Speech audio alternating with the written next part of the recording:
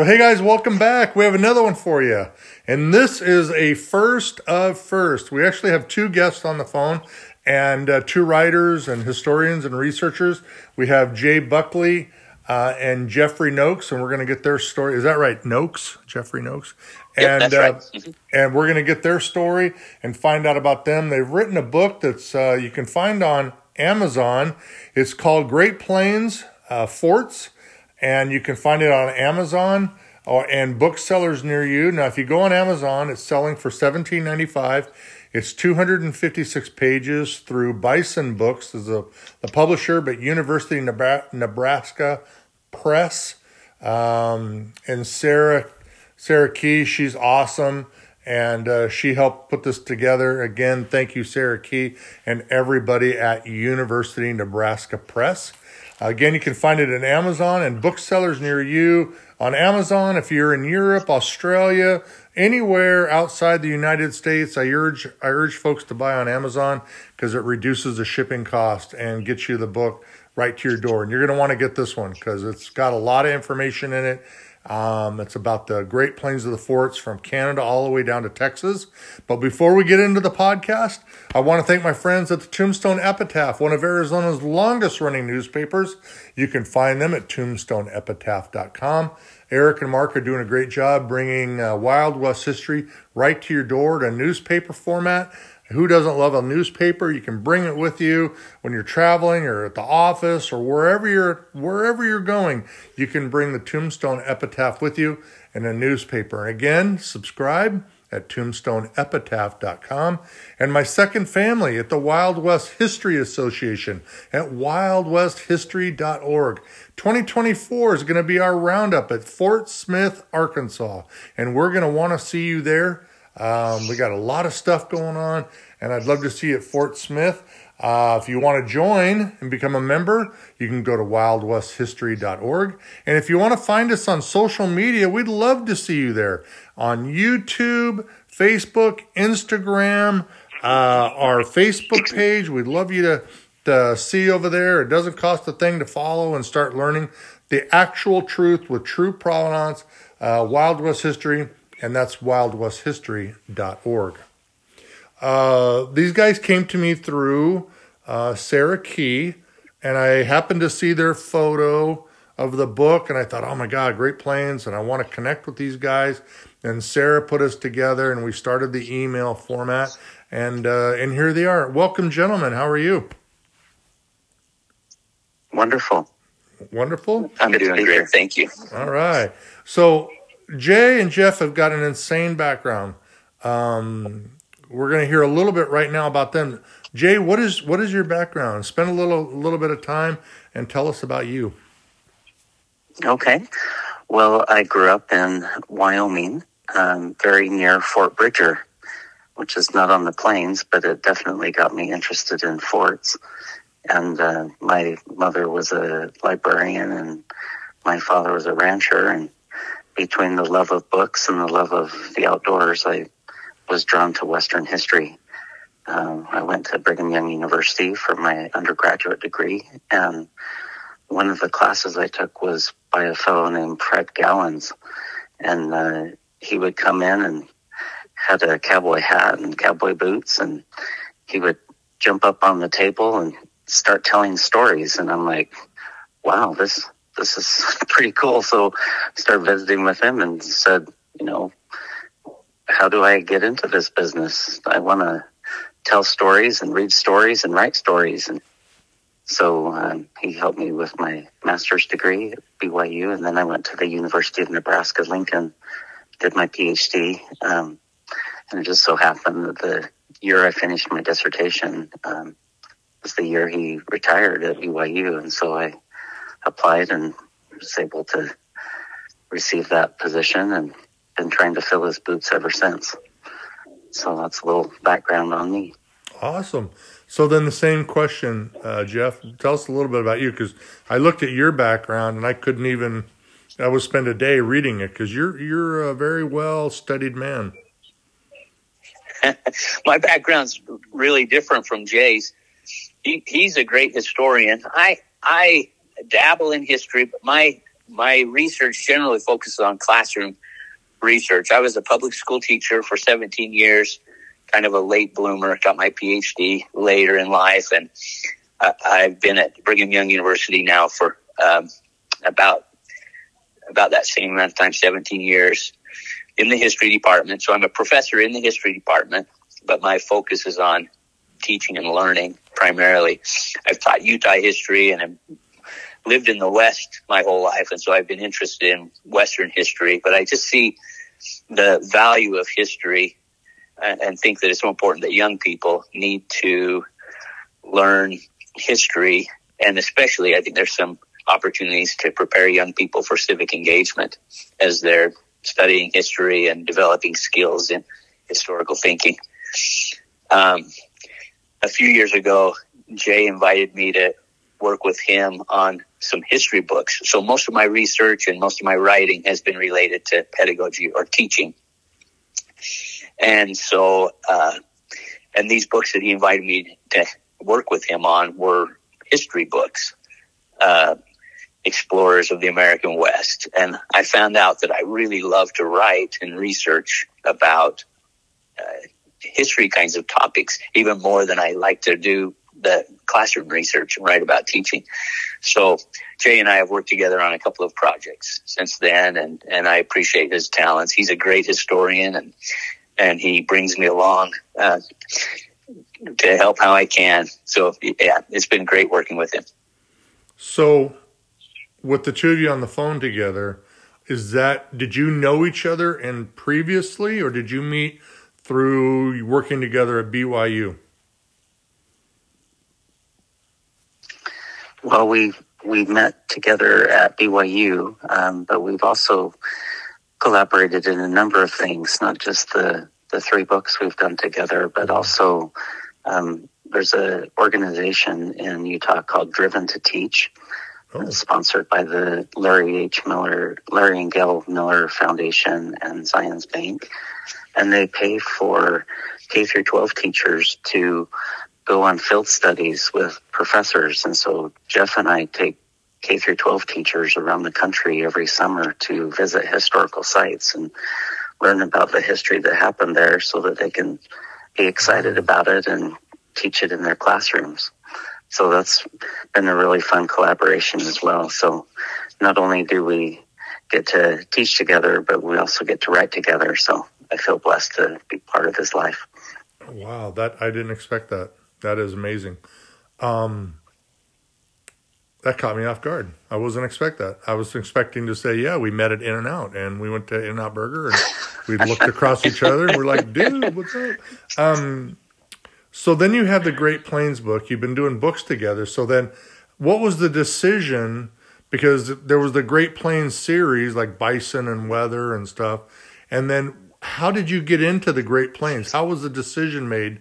Was it both of you, or Jay, was it you that said, hey, here's this Great Plains series through Bison Publishing? Or did they reach out to you? How did that work out? Jay, can you tell about that? Sure. When I was at the University of Nebraska as a graduate student, I worked at the Center for Great Plains Studies with John Wunder and Jim Stubendick. They were the directors while I was there. And so I became really closely affiliated with that center and all of the staff. And of course, they have a great connection with the University of Nebraska Press. And a few years ago, Rick Edwards, the new director of the center, who's now emeritus, called me up and said, we would like you to be part of this Great Plains series. Is there something that you would be willing to contribute to it? And so we talked about some possibilities of some different ideas, and Great Plains Forts was the one that stuck when we were talking about all the things. And so I started working on that pre-COVID, and then kind of got delayed on doing some other book projects at the same time. And so then I asked Jeff if he wanted to come on as a co-author with me to help me, and he agreed. And it was great because I like to collaborate with people, especially if they're good and if they can meet deadlines. And Jeff can do both. He's a skilled writer. He can keep me grounded and keep pushing forward so that we can meet our deadlines. And so we just plowed through it during the COVID epidemic, and Rick was really excited about the things that we presented, and we're so happy that it was published this year. So Jeff, question for you then. Jay comes to you, you guys decide to write this book, Great Plains series.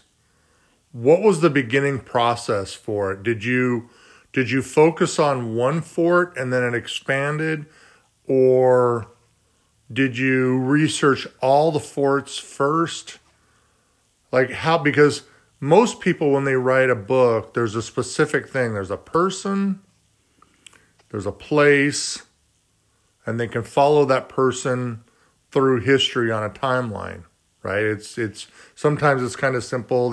They'll go down through archives and records, and we'll talk about that in a minute. But your book focuses on the forts, and there's so many. How did that come about? How did your research, Jeff, how did it come about that you put all these together and began the research of each one? How did that happen? Yeah, well, Jay and I brainstormed together first and thought about big themes that we might have chapters dedicated to. And we laid out the themes. We knew that the fur trade was going to be one of the themes, and that's Jay's specialty. And so, he was going to be great with that. And we thought military forts would probably be another big theme. So we didn't really start with any particular person or any particular fort, but we thought through themes first. And then as we started to flesh out our ideas related to those big themes, we realized that we hadn't considered Native American fortifications. And so Jay decided, we talked together and decided, let's add a chapter on Native American fortifications. And so it was really kind of with a topic that big, I think it was smarter for us to break it down and say, what would our chapters look like? And then we could dive into those chapters and figure out which specific forts of all the hundreds of forts that we could talk about. And then we didn't want to leave any of the forts out. And so we added a site guide as the final chapter, where we just very briefly mention all of the forts that we've been able to find evidence of in each one of the Canadian provinces and states of the Canadian prairies and the Great Plains. So that's kind of the process we went through. So we're early on trying to figure out what we were going to do with this topic. But sticking with you on that, then on the research, was most of it done online, or were you two very hands-on and say, road trip, and we're going to go out and start trying to find these locations? Well, one of the things I did right away is we'd worked together fairly recently on another book that was called Explorers of the American West. And in that book, we went through the journals of several of the explorers, people that kept records as they were exploring the West. And so I thought it'd be fun to look through journals of people who were associated with forts and see if I could find, or we could find, some great stories that those people wrote about their experiences in forts. And one of the women that we'd written about in the Explorers of the American West was Susan McGoffin.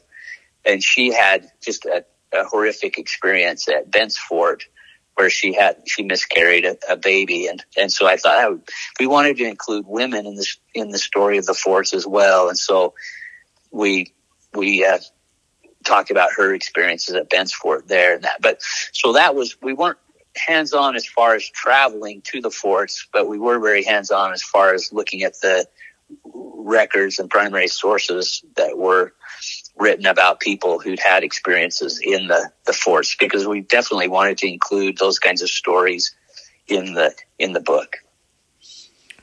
So then, Jay, because Jeff brings up the Susan McGoffin, because I actually read that part twice. Because it's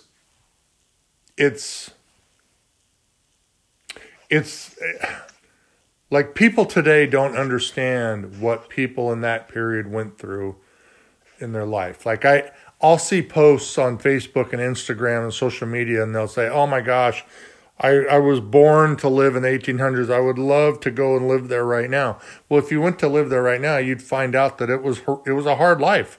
It was not just, it was simple in some ways, but at the same time, it's a difficult struggle to live then. And Susan McGoffin is an example of that.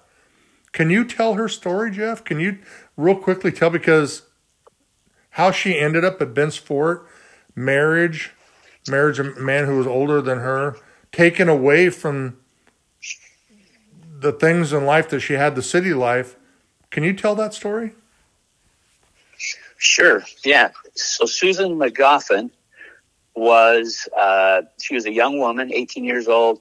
She met and married Samuel McGoffin, who was, I think, 25 years older than her, 27 years older than her, when she was 18 years old. He had already gained a fortune by traveling and trading on the Santa Fe Trail. And so the Santa Fe Trail was not really a pioneer trail. It was a merchant trail.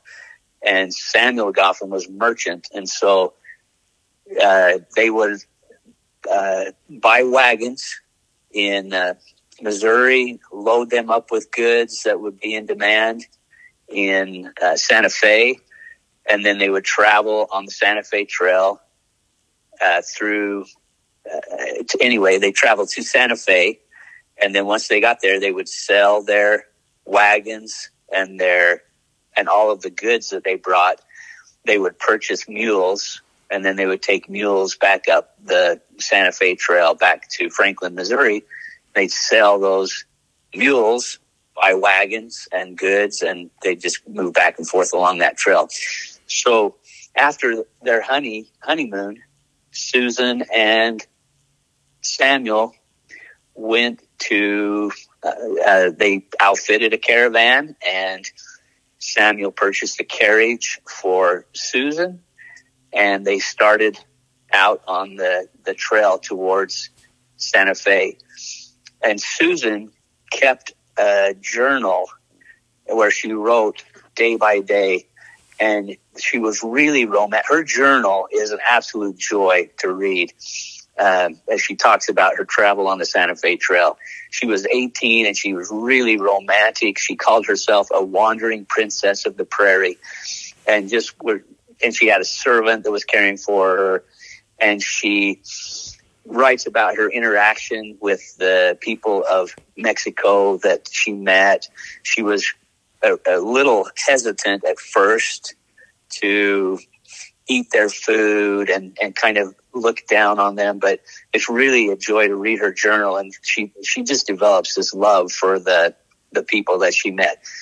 Well, in her journal, proper women didn't really talk about pregnancy, but if you read between the lines, you can see that she's pregnant, and she suffered a fall at some point along the trail through one of the rougher stretches.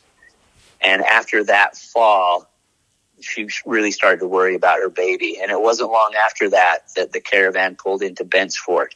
And Bent's Fort was really one of the great forts of the plains. It was large and had most of the comforts that you could find in any place back east. There were medical staff on hand.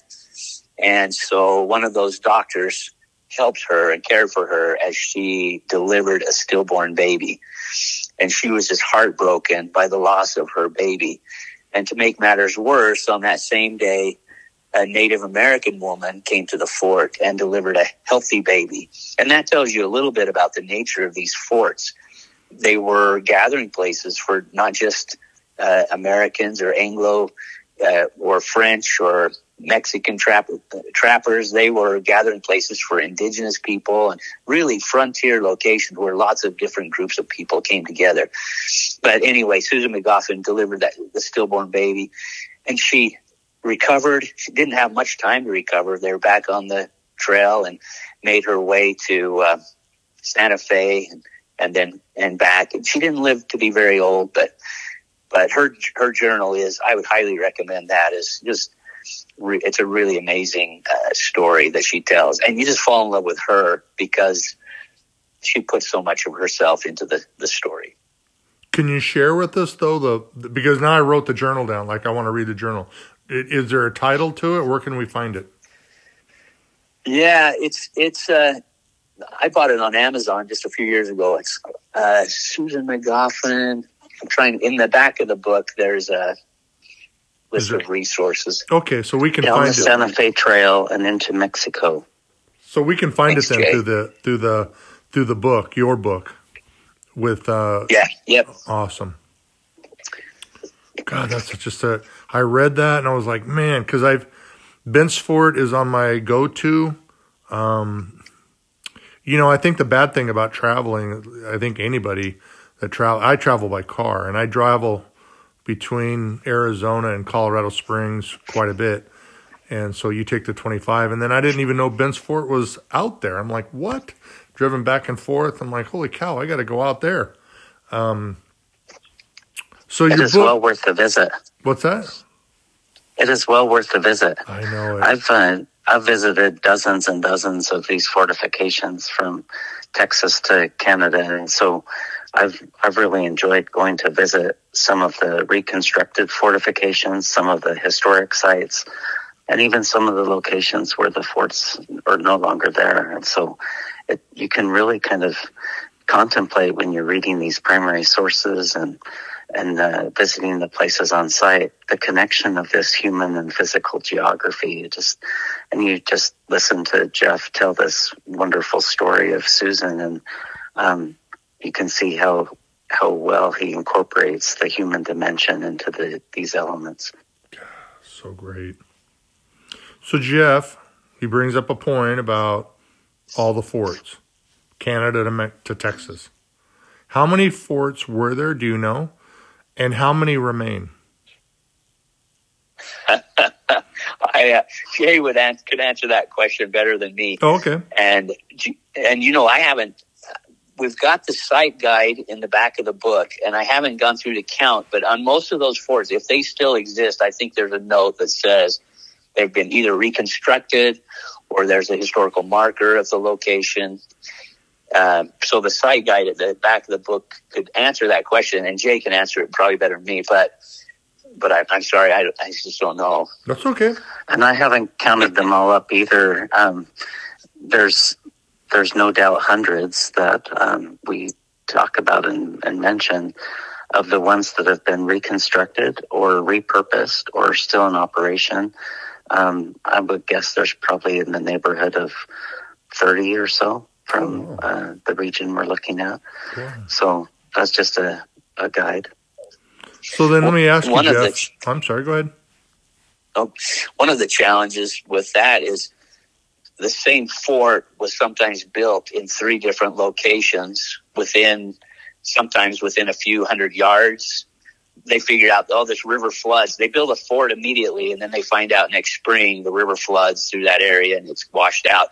So they'd have to relocate, and then they might find a better spot a year later, and they'd relocate 100 yards or a half mile away.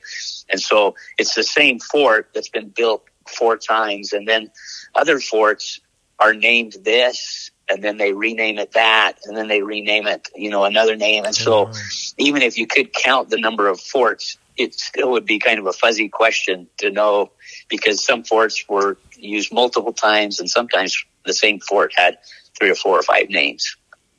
And as Jeff mentioned, we also had a chapter on the indigenous fortifications, which is one of the unique aspects of the book. It's not found in other books about forts. And so there are hundreds and hundreds of indigenous fortifications, of which we only know a fraction due to archaeological studies, and so the ones we highlight are well-known archaeological sites or historic sites that we could flesh out the information about. So between indigenous, British, French, Spanish, Mexican, American, Canadian.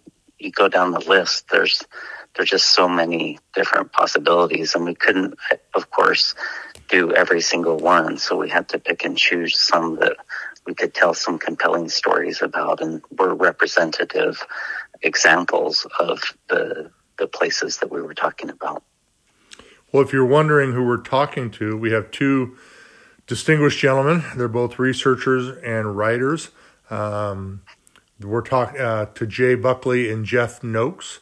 You go by Jeffrey or Jeff? I go by Jeff. Okay.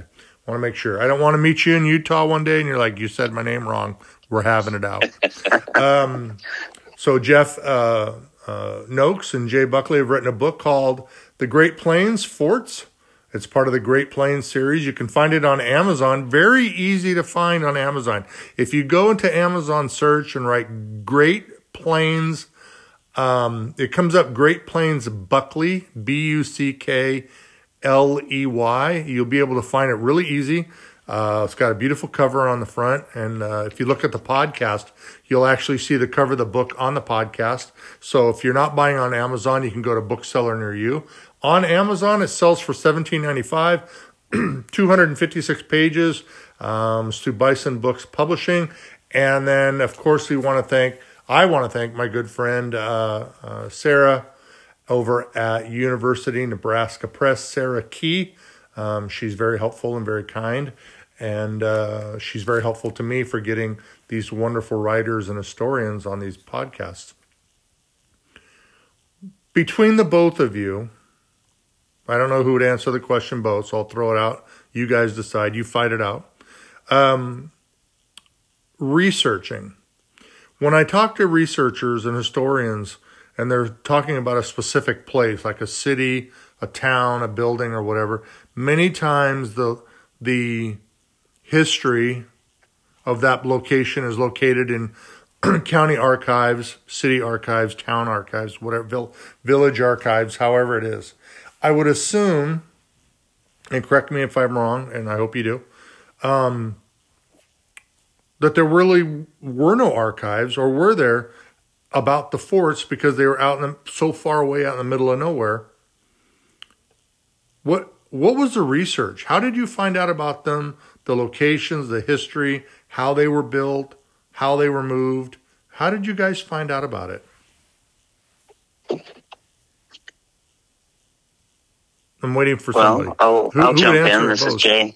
I think Jeff pointed out that one of the ways to come at forts is to see the reminiscences and the journals and writings that visitors and occupants and inhabitants had written about those locations. And so that's one of the best primary sources, is to go to people who were actually involved in some fashion with that. In some cases, we had journals and diaries of those who constructed the forts. So we had a little more detail on what the parameters were and how many bastions and how big a footprint it was and things like that. In other cases, there have been books that have been written about individual forts or journal articles. And so we were able to look at those and also see the primary resources that were available for each of those locations. There have been some archaeological digs on indigenous fortifications, as well as some of the historic sites and historic forts that are no longer extant. And so that's helpful. And of course, many of the forts that were reconstructed, they also tried to follow similar footprints and patterns when they did the reconstructions, so that they look similar to the ones that were part of historic times. So it's a little combination of both the using archival records, primary sources, and also gleaning from secondary sources to see what primary sources they used. So it's a combination of all three. Wow. Yeah, I didn't know if you went, down into a county vault, and you're down deep and it's musty and the water, you're knee deep in water and you're pulling records out. I didn't know if it was something like that. The archives don't want water at all. Oh, I know. I've heard guys. But there are plenty of musty archives that we've been to for sure. That's right, because I've talked to researchers and they're like, oh, it's dark and it's forgotten. Oh, who's going to look at 1800s history? Unfortunately, there's a lot of people doing it every day. The forts, as you mentioned, were up and down from Canada to Texas. Did the construction stay the same? I would assume forts near heavy trees and lumber were constructed out of wood, maybe trees. And then what happens when these got into the Great Plains and there was no trees? What was the construction the same? The construction different? Well, the construction was very different based on the resources that were available. And even in the areas that were forested, there were different styles of construction in different locations and different times. There were some forts on the plains that were in fact, I can't remember the name of the fort. It was made out of sod. And within 2 or 3 years, you couldn't tell that a fort had ever been there. The land had just reclaimed it.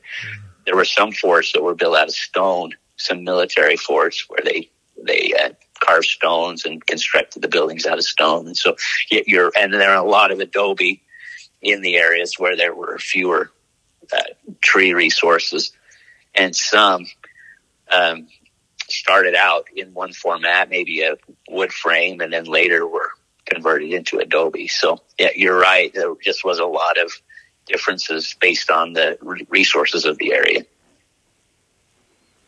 Another interesting fact of why it's hard to find some of the earliest evidences of the forts is that quite a few are now within the parameters of cities and towns throughout the plains. For example, I just got back from Winnipeg and visited the site of Upper Fort Garry, which image is on the front of the book. And that's the kind of downtown Winnipeg. So right now they have a Fort Garry motel that is on the site.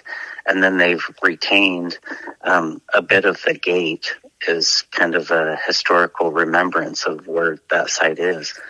And then the lower Fort Garry, which is about 20 miles away, it's an exact replica almost of Upper Fort Garry. And so that one is there and you can see it and you can see all of the details of it and things like that. And so it's kind of interesting to think about all of the places that are now cities that started out as forts.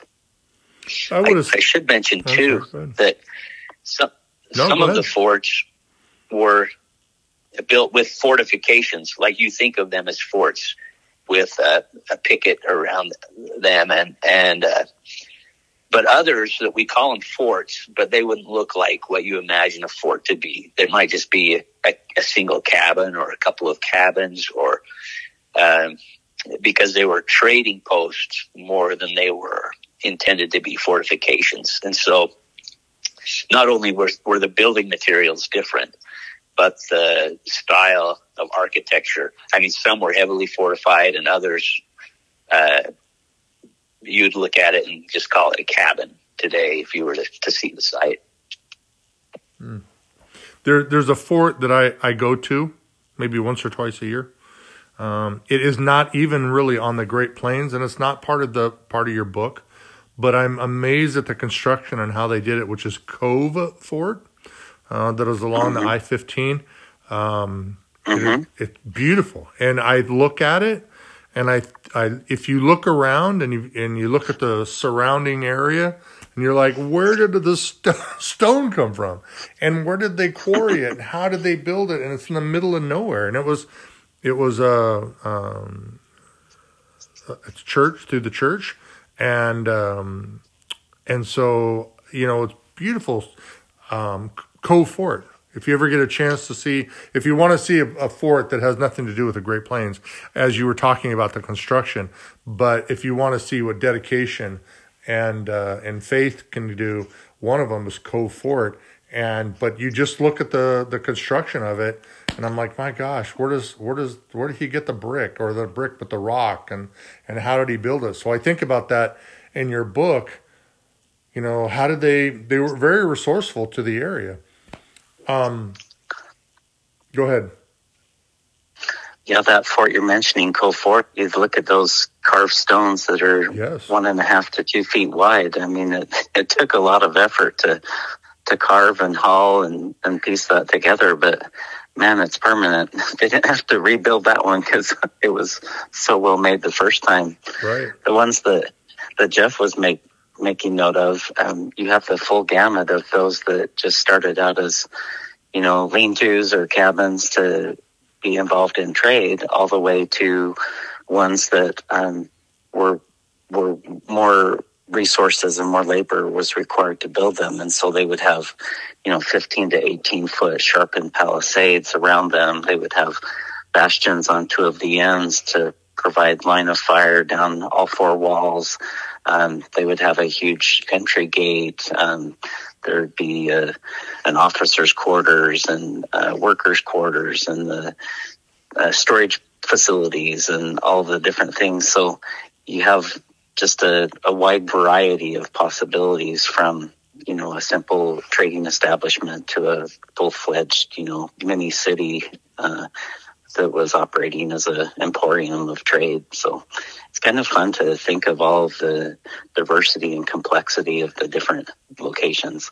And even with the indigenous ones, we found fortified villages like those of the Mandan, Hidatsa, and Arikaras, where they would have palisades and moats and defensive structures around their communities because they were getting attacked by their neighbors. And then there would also be raiding parties that would go out and they would construct temporary fortifications so that they would have kind of a launching point for their raid against another nation.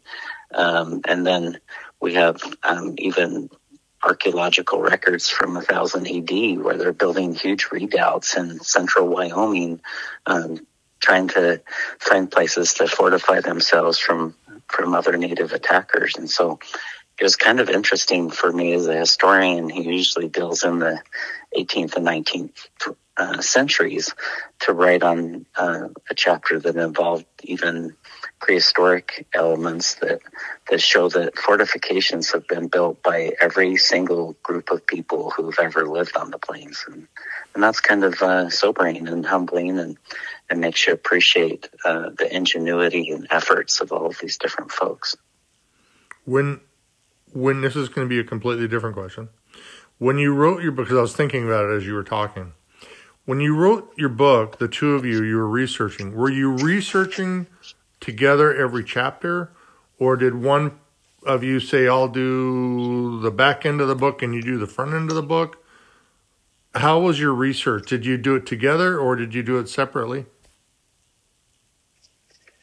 Either one of you. Well, when we first laid out the themes and the chapters, there were some obvious chapters that Jay was going to write because they were just right into the sweet spot of his research. The chapter on the fur trade era and on the indigenous fortifications, it was obvious he was going to take the first pop of those chapters, and then the other chapters we kind of divvied up.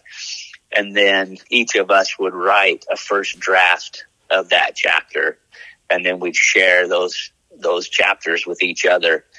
And to be honest with you, Jay is the stronger historian, and so he would go through and add details and revise maybe some of the factual errors that I wrote, and I would take a look at his work and maybe suggest things to try to improve the writing more than the history, and he would suggest things to improve my writing as well. And it really, we were pretty humble about trying to make this the best that we could, and so appreciated the feedback that we got from each other. But that's kind of how the process went. Is we each took a first pop at certain chapters, and then we shared those chapters and and made either minor or major revisions once we got the chapters from each other.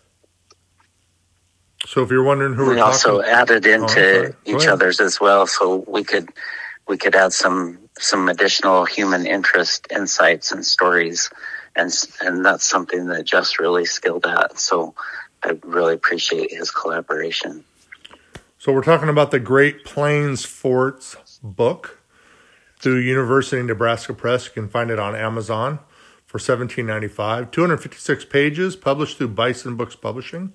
And again, I want to thank our friend Sarah Key over at University of Nebraska Press. Knowing then that the two of you collaborated in your writing style, but not writing style, but I mean in the history, Jeff, do you have a part of the book that you wrote or that researched and went into the book that was your most favorite, or was maybe something that was most impactful that you, from a takeaway side, that, because I'm going to ask the same question of you, Jay, which is, was there a part of your book that was most impactful that when you got done with it, you were like, wow, like, holy cow, that is crazy? My favorite chapter of the book is on the Canadian prairies forts, but just because I think there was so much that I learned about that process that I didn't know before the fort building through the era. But I didn't have like a wow experience with that. But the wow experience for me came when I was reading Henry Merriam's journals. And so one of the chapters we started with the story of Henry Merriam and his wife. He was traveling from one fort to another in Texas, and with his wife and baby, and they pitched their tents for the evening at the confluence of two streams. And in the night, just as they were going to bed, they heard a storm approaching, and as the storm hit and he could tell it was bad, he got up and went out and looked, and the rivers were starting to flood. And just about the time he peeked out of the tent, the water was reaching the tent doors. And by the time he could get his wife and baby awake and loaded into a carriage, the water was rushing by them. And he got swept away, was able to regain his footing, and he made it out of the flood, but his wife's carriage rolled into the water and his wife and baby disappeared. And they got her. She passed away. They pulled her out the next morning, and a couple of days later they found his little 1-year-old baby, and about 4 miles from where she'd been washed down the stream. So there was a funeral at one of the forts, and his wife and baby were buried there at that fort. And then several years later, he met a woman in Mexico who reminded him of his wife, and they began to court. And soon they were married in a different fort where he was then stationed. But it was just a sad and a sweet story. But forts are at the center of, or maybe not the center, but on the sidelines of the whole story of the Great Plains experience. And so it was just, as I read through his journal, I read the story of his wife passing and thought, this is a great connection to a fort. And then as I continued and found that he was married in another fort, I thought, wow, it just kind of comes full circle with his connection to the forts. So that was probably one of the wow experiences for me. So, I just wanted to let you know, Jay, you got about 10 minutes. Don't burn it all. I just wanted to build on that. I probably learned the most in writing the chapter on the indigenous fortifications, because I hadn't considered that there were so many and that they stretched all the way from Canada to Texas, and to look at each different group of indigenous people and the how they were trying to protect themselves from newcomers as they were moving out onto the plains. That was something that was exciting and new. It also was an opportunity to reflect on things I'd written about in the past. I did my master's thesis on Robert Campbell, who was the architect of what became Fort Laramie. And so it enabled me to kind of think back on some of my past research and experiences with Lewis and Clark and fur traders and trappers, and to actually build out those stories about Campbell and Sublette and their challenge of the American Fur Company. And so as we write about those overland emporiums and the fur trade sites, it was kind of cool to think about all of the people, all the diversity of different folks who were involved in those experiences, and the positive things and the negative things, the influence that indigenous people had on the locations of the forts, where they would suggest sites to people like Jim Beckworth, an African-American trapper and trader who became part of the Crow Nation, and just these experiences that are kind of unexpected that, just like the story that Jeff told of the fellow named Miriam. And so it was just kind of fun to both have new things come to light, but also to reinterpret and reflect and rework some things that I've worked on in the past. So it's kind of a bit of serendipity when it all came together. So a little bit of time left. Goes by fast already. We're going to ask a question because I think it would pertain here, and my regular listeners know it's called the time machine question. And I'm going to ask each of you, both of you, the same question. If you could go back into time and go to any fort that you researched from Canada all the way to Texas, go to any fort, go back in time, see it, not get involved in day-to-day, change history. You can't change history. It's almost like a Back to the Future question. Go to any fort that you've written about or researched. Which fort would you go to and why? Jeff, which fort would you go to and why? Oh, I think I'd like to go to Bent's Fort. It just seems like it stands out so much from the wild prairies around it, and it was just such a landmark on the Santa Fe Trail. And I think I'd have liked to have been there in that same year that Susan McGoffin arrived, as the American troops were gathering to wage a war against Mexico. I just think it would have been just a wild, crazy kind of time with a lot of action going on, and to see that fort and that little bit of civilization out in the middle of the wilderness, I think would have been really fascinating for me to see. So I think that of the forts, I think that's the one that I was most excited to learn about. What about you, Jay? Well, that's really hard to choose because I have so many favorites, but since I'm from Wyoming, I'd better pick a Wyoming fort. Better. I'm going to pick Fort Laramie. And the reason for that is it's one of the forts that has the longest life through the most different epochs in American history. Starts out in the 1830s as a fur trade fort built by Campbell and Sublette. It's purchased by the American Fur Company. They rename it Fort John. They reconstruct it in adobe. Then the Army purchases it for $4,000 in 1849. It becomes a military fort. Expands greatly in the 50s, where there's some major treaties there. The Fort Laramie Treaty of 1851.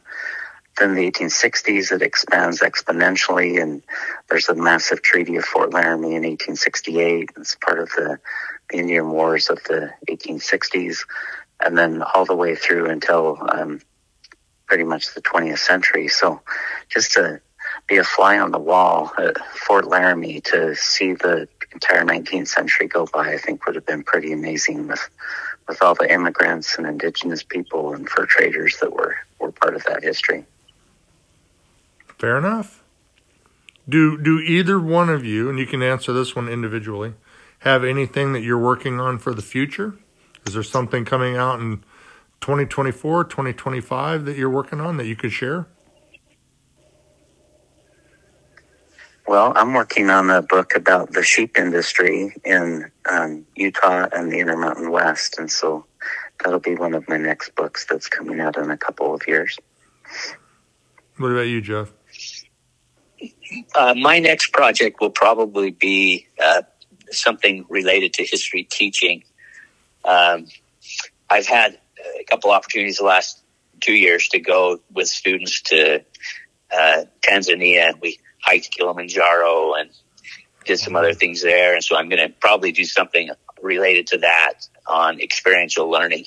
So probably take a break from history for a minute and focus on teaching, and then hopefully have another project with Jay somewhere down the road here. Well, yeah, I think we'd like that because, quite honestly, you're kind of messing around a little bit and you're fooling around and having fun, and we're tired of it. So we're going to want you guys to get another book together. I always tell the writer, I'm like, I talked to your wife, and you're bugging her, and she wants you out doing something. Very cool. We got about 5 minutes. I'm going to push this one right to the edge.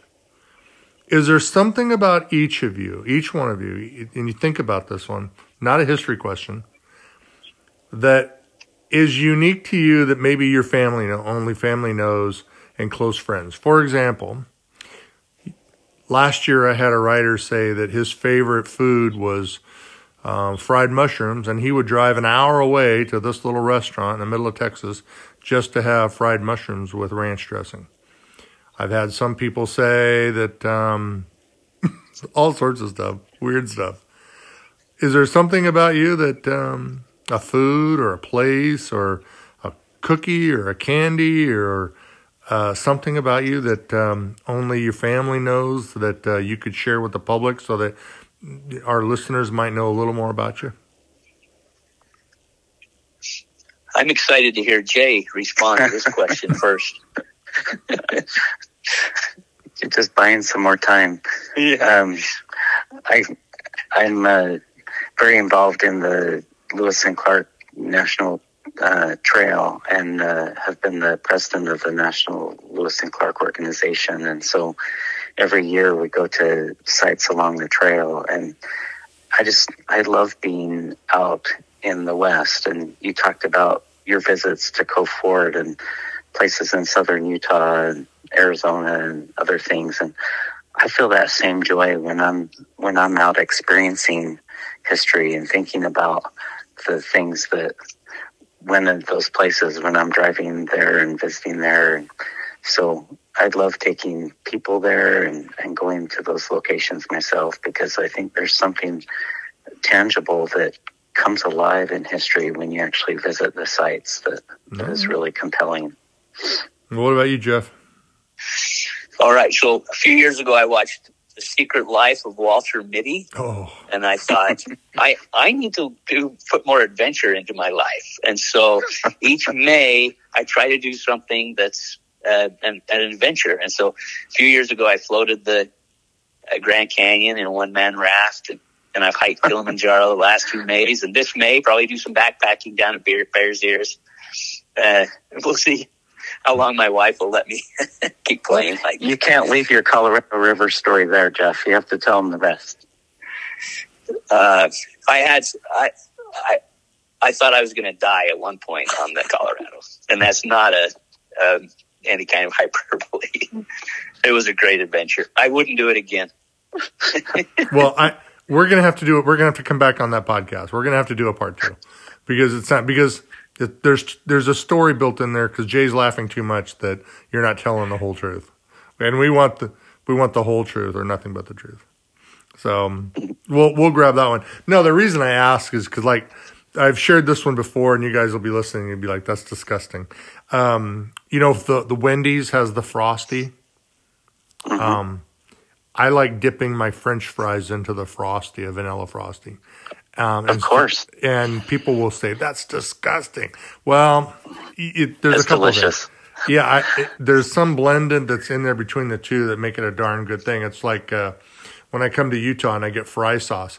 Now the fry sauce could be, and if you guys are, if you're listening across the country or somewhere else, fry sauce is a Utah thing. Everywhere you go, the minute you sit down in Red Robin, boom, fry sauce shows up. But Frosties is one of them. And if you ever happen to be in St. George, anybody who's listening, please go by Larson's Frost Stop. Larson's Frost Stop. And it's over by the Tabernacle. And Larson's Frost Stop, they make this thing. It's called a tropical. I don't know exactly what they make, but they pack ice around it like shaved ice, and then inside a cup, and then they put a core hole. They pull the center out of the ice. They save it, and they fill the inside with homemade vanilla ice cream. Then they take that ice that they pulled out and they cap it on a round cap, and then they fill the ice with any like flavoring, like cherry flavoring or grape flavoring, whatever it is. For mine, it's cherry. So you get the cherry icy around homemade vanilla ice cream. I've died and gone to heaven many, many times in St. George. And I'm like, holy cow, where did this come from? This should be everywhere. Well, thankfully here in Arizona, we have a location called Bahama Mamas. And it's over by the Mesa Temple. And in fact, it's really close to the Mesa Temple. So you can come out of church and go right to the Bahama Mamas. And they've developed the same thing. So whenever I need a little slice of heaven here in Arizona, I can go. So that's my crazy nutty is Frosty with French fries. Well, again, if you're wondering who we're talking to, and maybe we'll convince them to come back to talk some more about their book. It's the Great Plains Fort. You can find it at booksellers near you. It is out now. You can go to Amazon. I just looked at Amazon just moments ago and said you can get this book before Christmas if you want to put it under the Christmas tree. You can find it at Amazon for $17.95. It's 256 pages of solid, you heard it right here, researched history. And through Bison Books Publishing, again, I want to thank our mutual friend Sarah Key at University Nebraska Press for connecting. You can find, where can we find you? If they wanted to actually, do you have a Facebook page, or is it just better to read the book, or if they had questions about it, how could they publicly? I don't want you to put your phone number out or something, but are you anywhere publicly? I have an Amazon page, and I also have, both of us have pages at Brigham Young University, so people can just Google us and get information there. There you go. They are Googleable. I look Googleable. I just made it up. That's so dumb. But I did actually Google their names when I was looking to research their background, and found out that, holy cow, I can't waste that amount of paper on what Jay's got going on, because there's a lot there. So if you want to find out about them, do Google their names. They've got a lot going on. I appreciate them a bunch. It took a long time to get here, to get this podcast together, and it was definitely well worth it. Again, my friends at Tombstone Epitaph at tombstoneepitaph.com, and the Wild West History Association at wildwesthistory.com. And a shout out to my friend Dave Guyton. He runs the Instagram page for Wild West History Association, and he does a great job at that. So if you're an Instagram person, please go check out the WWHA and my friend Dave Guyton. As always, I appreciate you guys a bunch. You can find me everywhere on iTunes, Spotify, Stitcher, Podcast, Podbean, wherever. Please leave a rating and review. Nobody's left a review yet, but if you do, it definitely helps with distribution. You can find my podcast on iTunes through education, because I do have an education mark, and it is clean, which means you can listen to all of my podcasts with family members. You won't have to worry about anything said that you might, as a parent, you might have to worry about. We don't have any of that here because it's a clean rating, and I appreciate all of you a bunch. And again, thanks to Jeff and Jay for coming on and talking about their book, Great Plains Forts. As always, I appreciate you guys. Thank you so much. Until next time, safe travels, and we'll see you soon.